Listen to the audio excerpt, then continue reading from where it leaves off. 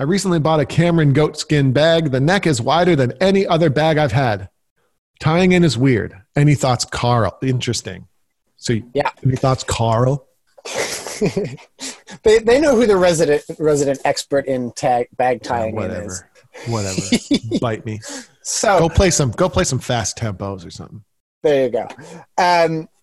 Well, you need better packing material. Basically, we need to take up that extra slack around your stock.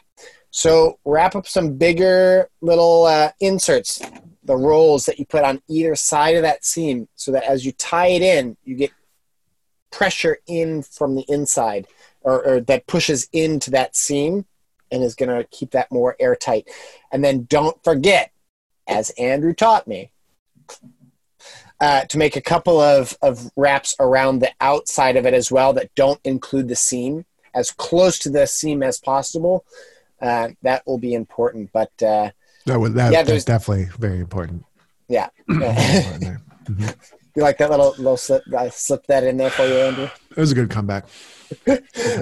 So yeah, we got to get slightly bigger packing material. So you really push that in as tight as you can, and spend your time with it. Get it nice and tight. When you do tie it in, double up that tie-in cord and pull like heck, and wear eye protection so that if it does snap, you don't poke an eye out. So that's what I'd say. Big packing material. That's about your only solution. Hey everybody, Andrew Douglas here from the Piper's Dojo, and I just want to say thanks so much for listening to today's iteration of the podcast. If you enjoyed what you heard here today, it would be super helpful to us and to a lot of bagpipers out there trying to find us if you could give us a top-notch review on whatever platform you're using to listen to this podcast, particularly Apple, iTunes, and Spotify and things like that. Your review would be really, really helpful. So if you have a moment today, definitely go over there and help us out.